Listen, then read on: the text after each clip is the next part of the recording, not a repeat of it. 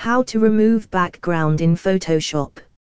How to remove background in Photoshop. When you have a layer with a photo or any image inside it, then what you want is to get rid of the background. The Photoshop is the best software for removing backgrounds. You can use Photoshop and its tools like Clone Stamp Tool, Paintbrush, etc. How to remove background in Photoshop step-by-step guide. In Photoshop, there are a number of ways to remove background from an image.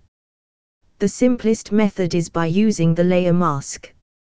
To create a transparent layer mask for this purpose, select Layer Mask from the Layers palette and choose Make Mask from the drop-down menu.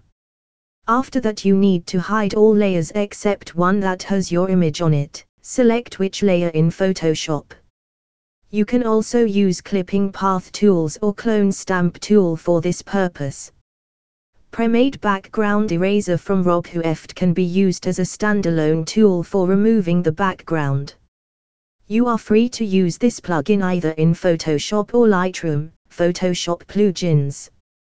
How to remove background in After Effects step-by-step guide. In Adobe After Effects, there are several ways to remove background.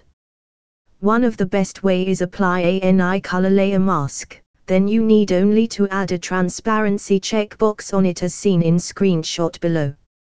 1. First you must create your video and export it with transparent background, layer mode, add.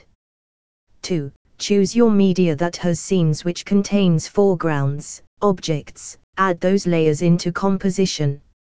3. Layer mode, add, and also choose presets from the video tools option drop-down menu. 4. Then apply any color as another layer. 5. Create a layer mask on this mask by clicking it in Layers palette while dragging the thumbnail into composition. This podcast is created by Clipping Path source web www.clippingpathsource.com, email info@www.clippingpathsource.com.